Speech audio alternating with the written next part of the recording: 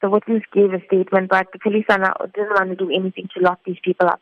I think they are friends or family to the accused, so we weren't getting any assistance from them. He underwent brain surgery because he had bleeding in his brain and blood clots, and the neurosurgeon, they did the operation because if we took him any later, he was going to actually, a few hours later, he was going to actually die.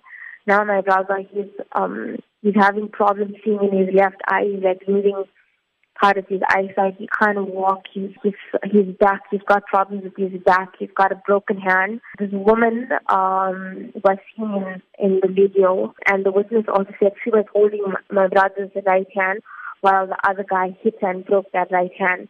So she was holding my brother so that the men can attack and hit my brother. What has been your brother's reaction after the incident? He couldn't walk or anything. He practically struggled to get out of that place, and he was sitting. When I saw my brother, there was someone from the shop. The witness that seen everything came to our home because I think my brother maybe told him that where we stay, and the witness came because we stay up that road now, that's the shop. Just that we can't hear anything happen and we can't see anything because it's up a hill. The witness came and said, no, my brother's, these people beat my brother up severely and he must come.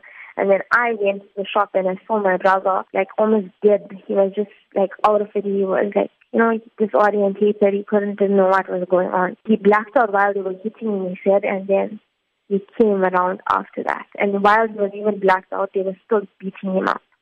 How is the family now dealing with this tragedy going forward to get justice for Yashveer? Each time we were going to the police station, there was different investigating officers dealing with the case. Sometimes it was Ntuli, then they say, Ntuli is not dealing with the case, he's on leave. Another constable, Peters, is dealing with the case. Then when you phone that person, they say they're not dealing with the case. Another person, Ravi, is dealing with the case.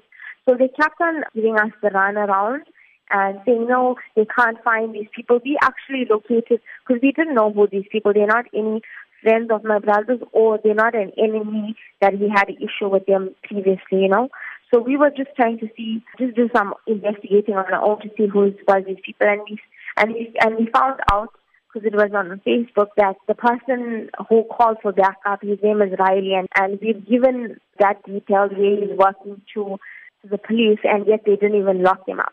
We even told there was another guy that was there where he works. Now, so we've given them details where they're working for them to catch these culprits, and the police didn't want to just it. My brother said he can't give a statement at the moment until he recovers. He just underwent brain surgery.